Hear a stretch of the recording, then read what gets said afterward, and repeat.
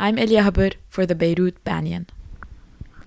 This conversation happened on Thursday night. It was a typical cold night in Martyr Square. Not too many people were around, but I bumped into someone whom I had previously interviewed. He was sitting in a tent that was recently erected between DHL and I'd say the church, so it's in that space in between. And then he invites me to a talk that was happening at 7 p.m. about the economical situation in Lebanon. Afterwards, we head back close to that tent for me to meet other people who are contributing to this tent and kind of debrief on the talk that just happened. Here's our conversation. Okay. So if we can kick things off officially now, if you don't mind, please providing me with your name, age, and profession. Okay, I'm Faisal Sfair. I'm 32 years old, and I'm an economic teacher, so I teach economics. That's it. Yeah. Faisal, what brings you here tonight? There's a talk, there are multiple activities happening, but why did you choose to attend this talk? Because I want to know more about the economical crisis here in Lebanon, so I need to find more solutions to fight it back and to try to create some growth here in Lebanon, and economical growth. Yeah. So based on what we've both heard already tonight, it seems that we have options, but maybe we don't have the will as a collective yet. Do you see any hope in that changing anytime soon? Yeah, of course. I believe in people. And I think that if we are creative enough, we can build a campaign. We can influence people to hold up and to do some movement to create a new system, if we want to say it. Yeah. In the stages of that campaigning, it starts with creating awareness. But afterwards, after people know it's time to make a decision, where do you think most people are right now? Because some people complain saying that we've all known this for a while. The problem is not that we don't know, the problem is we don't have a plan of action. Do you think we're at the formulation of a plan, or we still are trying to tell people what's going on? Look, the problem now is that people don't have confidence in the political movement here in Lebanon. So the problem is between empowerment. People are empowered because they are seeing some huge strikes, and they don't have confidence anymore. But I don't think that they are ready to work in a coalition to change the system. That's why we need leadership. I'm not talking about one leader, but we can create a collective leadership to spread awareness and to say that we can do it. We can do it without destroying everything. We have solutions, so we need to focus on one point and to go from one point to another, to choose a weak point and then create a winning strike, and then to go to the other point and to the other point. So it's about empowering people to tell them that we are capable to do some changes and to be smart and play it in a strategic way. Okay, so we need to create tactic to create some winning point and then to go to the strategic side, if you want. I'm going to push you a bit on that and ask you or propose the fact that many people are saying the power of this movement is that it's leaderless. And even without leaders, some people are able to gather in front of ministries, in front of specific places to maybe score some points and maybe guide people towards specific issues. What do you think is the weakness in this model? Okay, look, random movement are somehow strong because they can't tackle us. I mean, the government can't tackle us. But by doing some random movement, we are not holding up to a specific point to make some difference. So if we want to attack corruption, let's say, we can choose, for example, Zaytuna Bay, and then attack it. Even use some lawyers to do some da'wah. And then we can attack it in a very, very, very, very, very specific way and in a continuous way. And after that, we can spread awareness. TVs and media will speak about it, so everyone will help us, and by doing so we can make a winning strike, and then كل التعديات البحرية will follow it. They will go down one by one.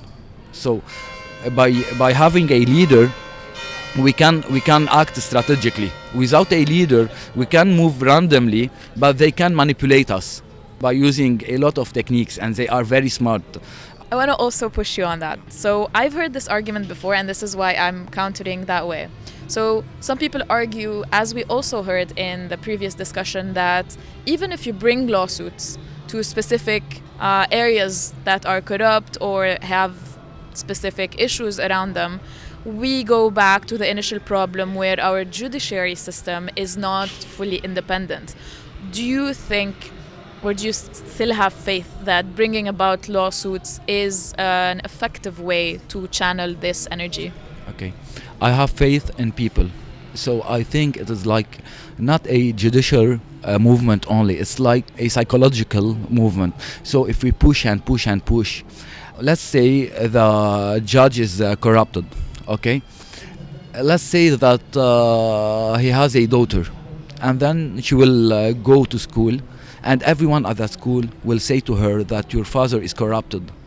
She will come back home crying. She will tell her father that you are corrupted, and then his wife, and then his friend, and then everyone around him. So he will collapse psychologically, and then we can use that psychological weakness to win, if you want.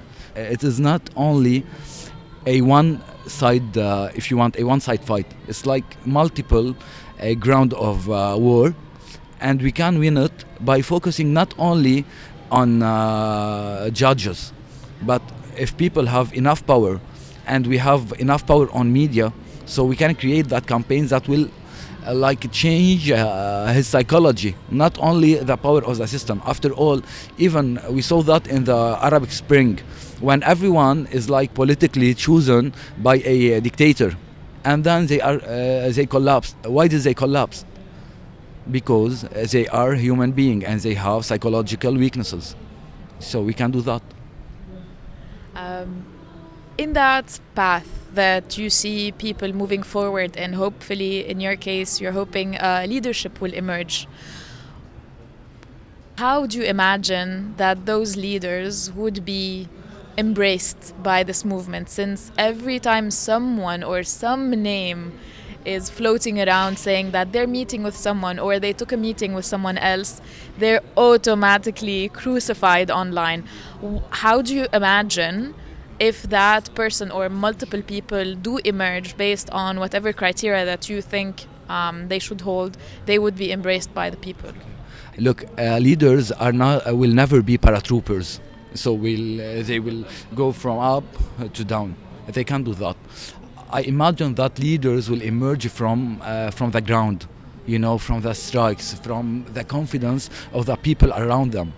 So by that I'm talking about leadership. I'm not talking about paratroopers who are like opportunists and they are trying to like I'm here and I can lead you. You are searching for a leader, so I am the leader and I don't know what. So it's like it is a process. Creating leadership, it is a process that will go from down to upside by the confidence of the people around this person and by the winning strikes that this person will do. Okay, so it is more like collective leadership. It's like a group of people that will lead this ground. It's not about one-man show. It will never be. It's been 50 days. What have you learned in those 50 days, either about yourself, fellow Lebanese, or the country in general, that you didn't know before? I have learned that we are like great people. We deserve great things. We are like oppressed. We are depressed. But after all, we are really, really, really great people. I know a lot of people here that are like unemployed because of the system, because of the crisis here. But even in this hard circumstances, they are fighting back. They are trying to laugh, to smile, and to do something great, which is great. How do you manage the conversations that at least I seem to be having on a daily basis, whether with family or with friends, who are still apprehensive about what's going on the ground? They're not sure, they really can't put their faith in what's going on the ground. How do you deal with those conversations? Yeah, I just know why they are thinking like that, and I know that maybe they are poorer than us, okay, but they don't have enough confidence in us. I don't imagine that in a day or a night they will change their mindset, or they will do a paradigm shift. But by speaking with them and by going from their point to my point, I can make a little bit of changes. They call it in French presque rien. It's a very little thing that will create a cognitive dissonance in the long run. So I'm doing so.